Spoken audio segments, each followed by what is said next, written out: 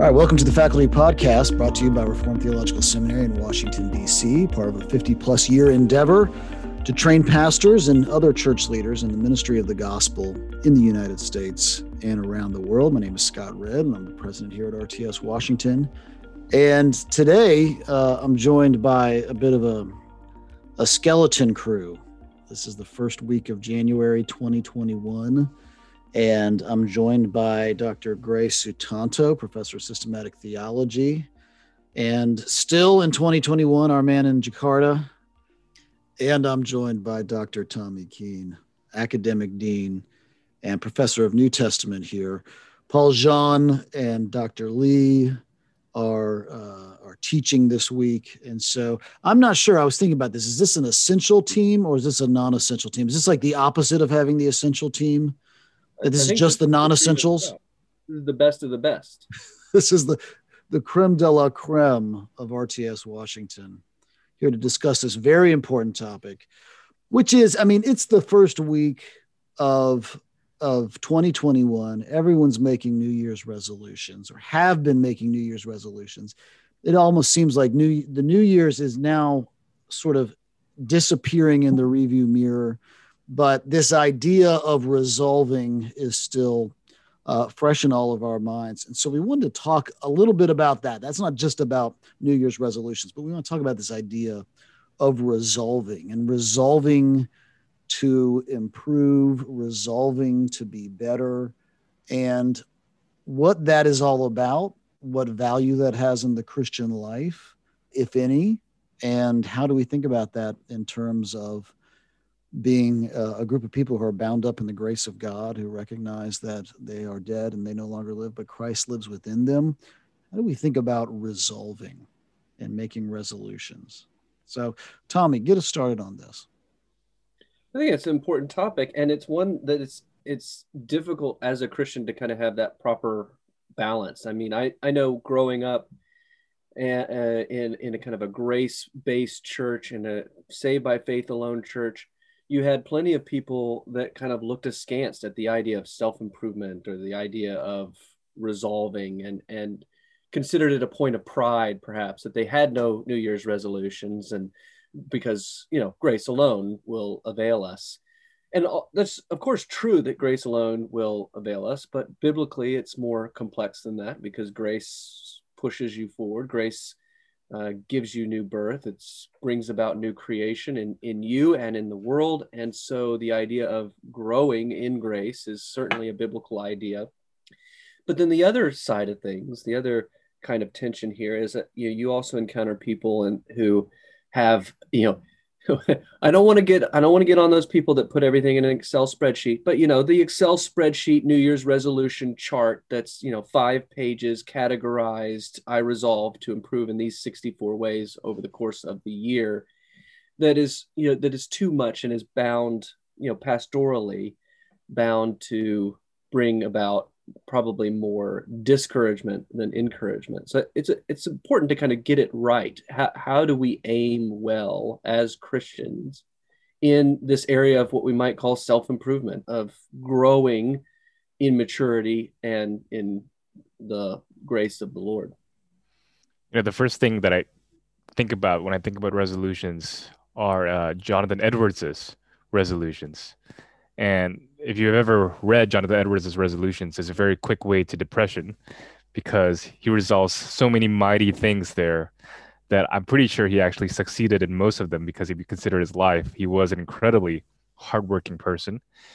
But it's also a reminder that we can't get up there. We can't actually live up to the standard that he has set forth. So every time I think about New Year's resolutions, I'm recalling myself back now to Jonathan Edwards' resolutions. And I think to myself, how can I ever live up to my own resolutions? If that's kind of the standard here, I know I should aim lower to set forth my resolutions, but I wonder, how do you guys have any thoughts on how best to think about resolutions?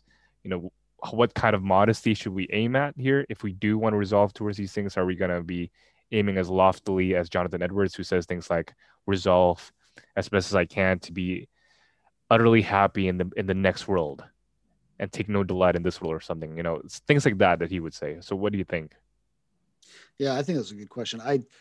When I was thinking about this as we were getting ready for this podcast, and I realized that early in my life, I had this kind of cynical view of resolutions, and that it seemed kind of arbitrary. That here on this day in the middle of the winter, we'd all of a sudden all decide to change. I think about was it that Simpsons episode where the greeting card company realizes it's not making enough money, so they come up with a new holiday called Love Day, and it's different than Valentine's, but better, and you're supposed to buy cards on it. And it's just the kind of the arbitrariness of the new year of making a resolution. And then of course, you kind of go through iterations in your life. And we were talking about this with our kids, and everybody's making resolutions. And I was struck by, I think there's an importance about living deliberately, and being aware of who you are and where you've come from and sort of the chapters of your life. Dan Allender, the counselor, writes a lot about this idea of thinking about your life as a story, not to be hyper introspective about it, but to be aware of sort of the chapters in the arc. And I think there's something to resolutions about sort of deliberately recognizing that and saying, okay, now in Christ, where do I want this story to go? Like, where is this story going? And how can I be deliberate about that? And I think that kind of helps you keep from being arrogant. This isn't about me arrogantly or pridefully having victory in these areas of resolution. And it also keeps you away from being sort of controlling, you hope, because you also realize that this whole story is wrapped up in the work of the Holy Spirit in you. And but taking advantage of our rational minds and the ability to see where I've been and think about where I'm going, and to have some kind of commitment, to have some kind of skin in the game. That seems to me to be if there's a value to a resolution or any kind of vow. And now, I'm just coming out of doing a lot of work in James, and James talks about vows, and you want to be careful about vows being like the only time you say something serious is when you're saying a vow, and instead letting, as James says, your yea be yea and your nay be nay. I want to do vows, but I want to do them in a healthy way where it's not somehow diminishing, my commitment elsewhere in life. Right. Yeah. And that stops you from just making an arbitrary checklist that looks good. Yeah. Right. I think the point there that you're getting at, Scott, is thinking teleologically, thinking towards a purpose, right? Resolving towards something. So having a goal, setting your mind toward that goal, and then thinking about what are the things that are required for me to get to that goal, to get to where I need to go. So I think there's definitely a virtue-oriented, character-oriented way to think about resolves, and because now it's teleologically centered, isn't it? Yeah. And I like that idea of living deliberately. Go ahead. I was just to say teleologically, and it's teleological with a past, right? Seeing yourself in this trajectory and recognizing this is who I am. Anybody who's ever worked out or physically, like done a physical workout, like if you set a time limit on something, you work to the time limit. It's just the way our brains work, right? Recognizing I've been here. I'm not good at getting up, and for me, we were talking about this before, writing in the morning. I need to write more in the morning. I want to write in the morning. That's my best time. I need to get up. I know that I'm not good at that. So that's coming out of the past. Then the teleology of it that's maybe the existential aspect of it. This is who I am. The teleology of it is I want to get better at doing that. So I'm going to start making some certain decisions to line up writing in the morning or something, something along those lines. And yeah, I think it is. It's about it's kind of being aware of who you are and where you're going, or where you want to go. I like how your language of living deliberately, knowing where you want to go teleologically, and it reminds me of some of the ways the Bible actually talks about personal growth. It's interesting that we have that word sanctification, and we talk about our growth spiritually as kind of being sanctified. And that's good language. It's good theological language. Teleologically, it's good theological language.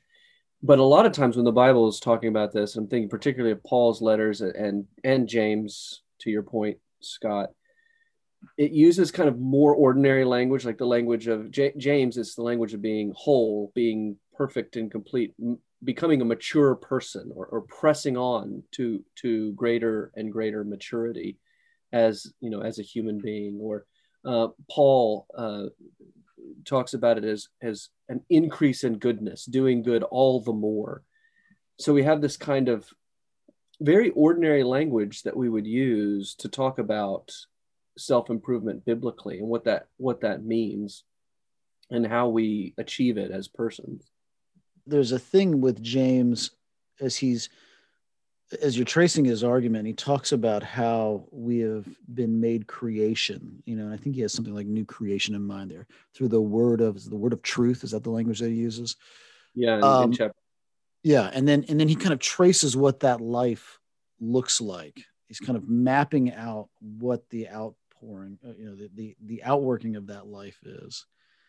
And there is this kind of there's this sense of being committed to the thing. I'm switching on language, committed to this truth that has been given to you, and living sort of, don't just fall in with the mass. Don't just fall in with the flow of things. Right. But live deliberately, to use that language again, out of that salvation. I think this is kind of when we talk about the Spirit being involved in the consciousness of the person over the course of the work of sanctification. It's not just the Spirit working behind the scenes where I kind of wake up and I realize I've been sort of extraordinarily saved from or extraordinarily, freed of this temptation or something like that. But it's actually often in the working out of all of the elements of the temptation, or working out all the elements of the struggle, working out all the elements of your story, I think, in many ways, and kind of struggling with it, right? That there's this involvement between the individual in this work of sanctification that's so important, that I think we sometimes, some flavors of Christianity can lose in their sort of application of grace in such a way that it sort of absolves the individual from being involved in the work at hand. Yeah, there's a really important tension there, right? And Paul gets at it, I think, in Philippians 2, where he says, we work because God is at work in us. Mm-hmm.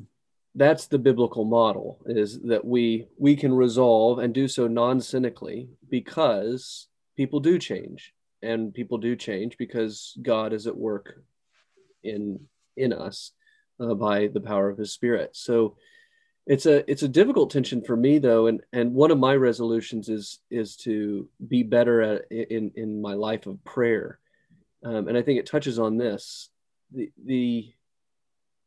I tend to think that if I fail, it's completely on me, and it is in some respects, but failures are a reminder to me of my need to pray for success, to bring both my failures and successes before the Lord, because it is, I need his power at work in me in order to do better, in order to mature, in order to grow in grace. I need his the Spirit at work in me to bring me closer to Christ. And so that balance of drawing on the power of God and remembering your need for that, while at the same time committing, growing, and putting concrete, specifics on your list of how you want to commit and how you want to grow, has been really helpful. And it's also really helpful for getting out of a kind of cynical mindset. I think a lot of us don't resolve, and especially New Year's resolutions, the joke is, how long will you go before you break it? But a biblical mindset, again, breaking a resolution, failing is a path to greater grace. Mm-hmm. Because I have this thing that I can do when I fail. I can bring that before the Lord. I can confess if it's a sin. I can confess it as a sin. If I just need more help, I can seek God's assistance. So that the importance of grace in pushing me forward is, I think, a helpful idea from a lot of different angles. Yeah, there's kind of like the zero defect view of resolutions, where you're not allowed to mess up at all. And if you do, now it's done. You're broken. You can't recover. Tommy, how do you then, as someone making a resolution to be more committed in your prayer life, Okay. What does that look like for you then? Just apart from just having that thought that you have resolved. Okay. I hereby resolve. Right. What happens beyond that? Yeah, it's helpful because the mistake that I think many of us, and I often make, is to keep your resolutions as vague as possible. This year I resolved to be better at prayer is actually not a good resolution, right? Because it's immeasurable. You can't really put concrete specifics upon it. So I get I think for me, when I resolve to do something, it's like, what does this actually mean? How is this actually going to translate to the specifics of my life? So praying better is where kind of the resolution began. But then in my head, I'm thinking, okay, but what does that mean? Second step is to put some concrete specifics on it. And actually, Scott, it might parallel your writing thing. I need to have a regular time in the morning that's just me, scripture, the word of God, and prayer. And some mornings are going to get away from me, and that's okay. But let's say 5 mornings a week, that needs to happen. And putting a concrete stamp on it. This is how this is going to work. And this is the measurement that I'm using. Now, I can go through the motions and not increase my prayer life, and I'll have to assess that, at some point. Is this actually being spiritually nourishing or not? But at least having that specific number is, in this case, is a help. Mm-hmm. Yeah, that's good. Yeah, I think that's that idea of creating structures to aid in performance is a big thing that I often didn't think about growing up as a young man, struggling with whatever I was struggling with at any given week, and thinking, well, I guess I just need to sort of commit more to it, sort of set my face towards it and really just push on, and not realizing that, well, there's a lot of things that you can do that make it easier to do the thing that you want to do. There's kind of structures you can put in place that help out. You said something about breaking, and when you break the resolution, like not letting that be the end of it. Yeah. And I was even thinking, it's when you struggle with the resolution, when you struggle with whatever the activity is, and it could be anything, whatever addictions or whatever unwanted behavior that you're kind of wrestling with. I realized that the breaking of it also is informative. The breaking tells you something about yourself and what's really going on. I think a lot of times I think, well, what I need to do is pray more, or I need to write more. I need to be more, whatever. Yeah. Showing, publicly affectionate towards my children or something like whatever that is, and it's the breaking in it where you actually find, oh, this is what you're actually dealing with, maybe. Yeah. That reminds me of a point John Owen makes when we sin. In his, it's not the death of death, it's his mortification of sin.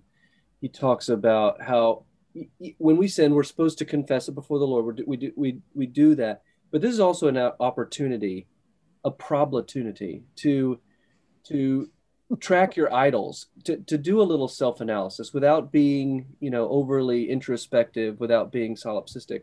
It's an opportunity to kind of think about, okay, what were the circumstances at this moment that led me to fall?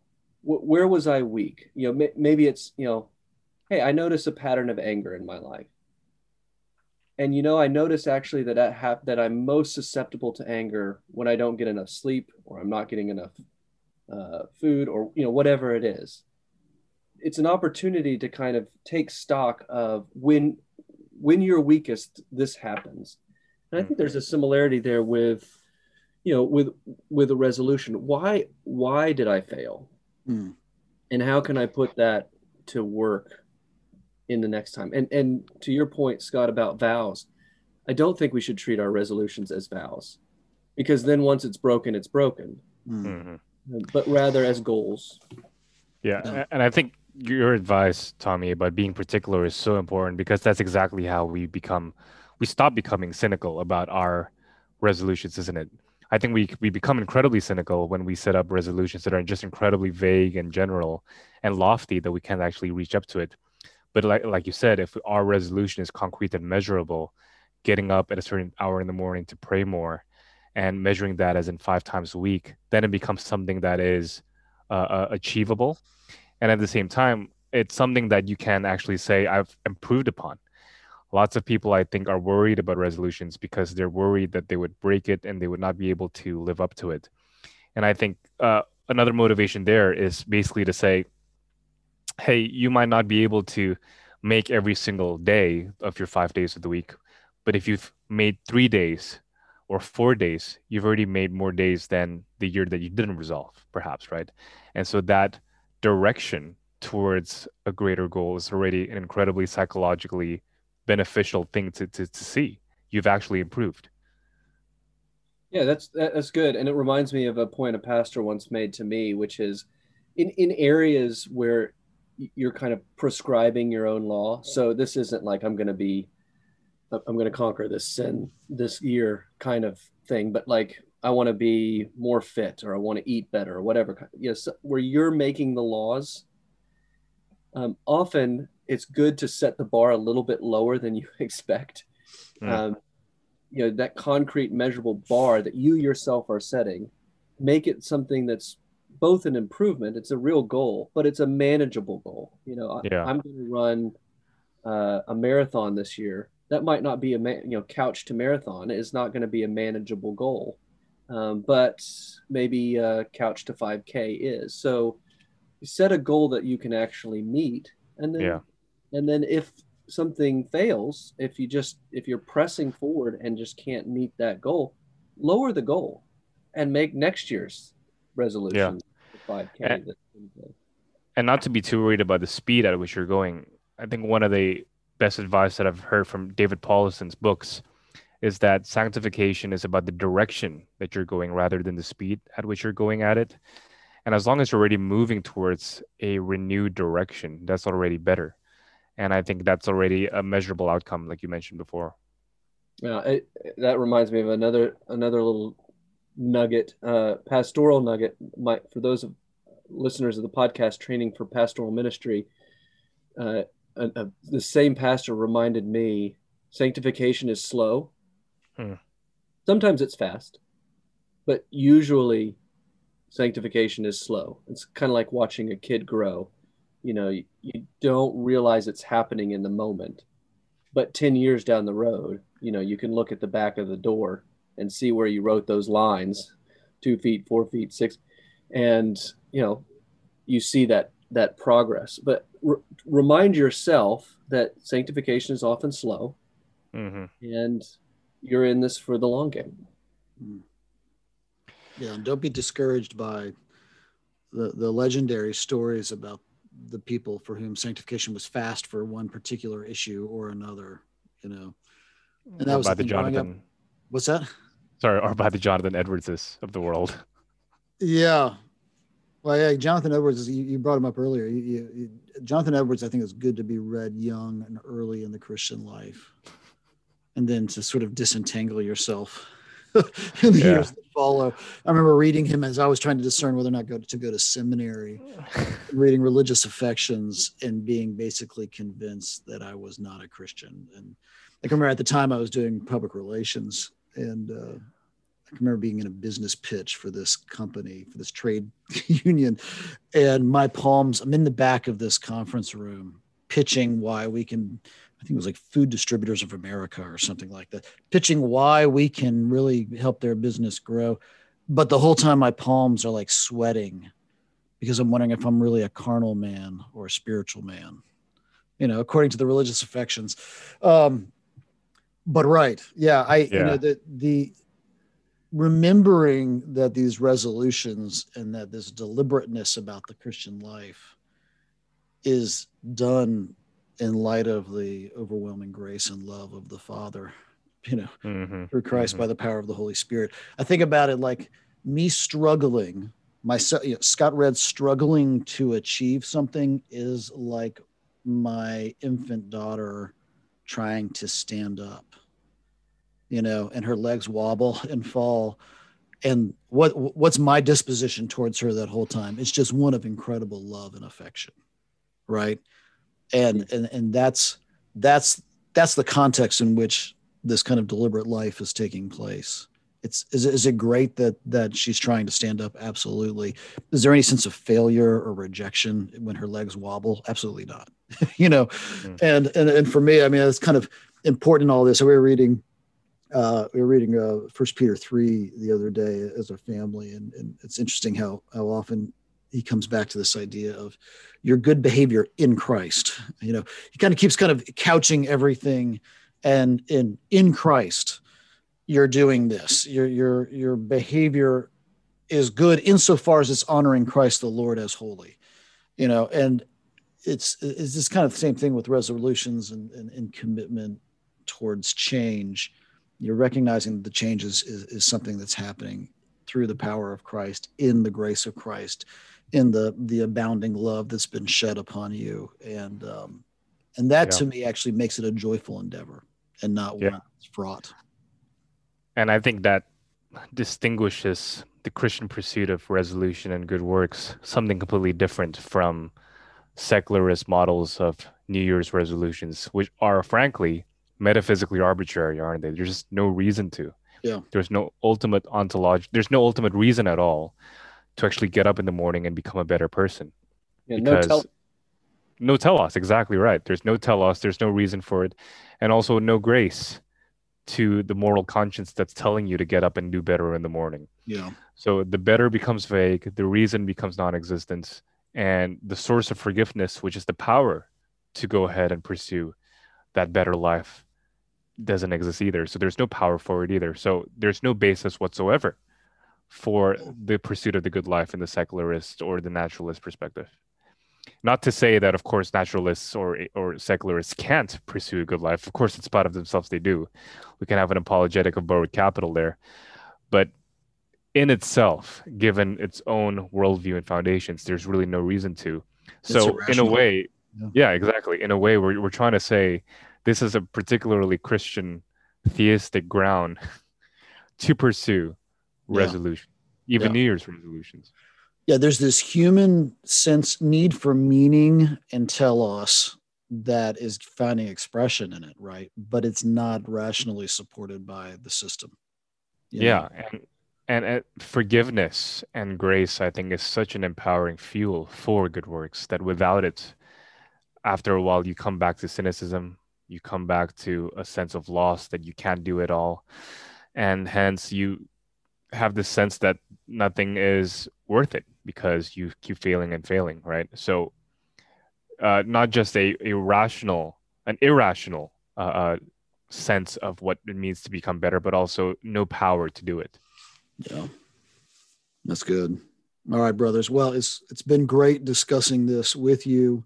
I'm encouraged now in my resolutions to strive forward.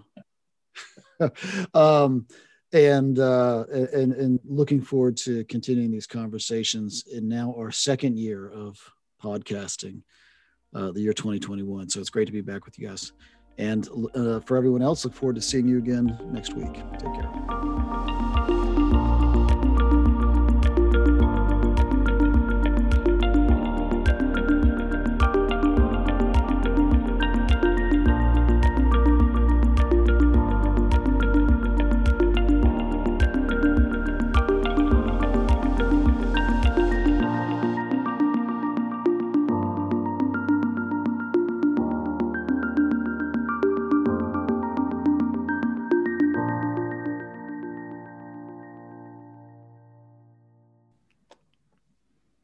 So, New Year's resolutions.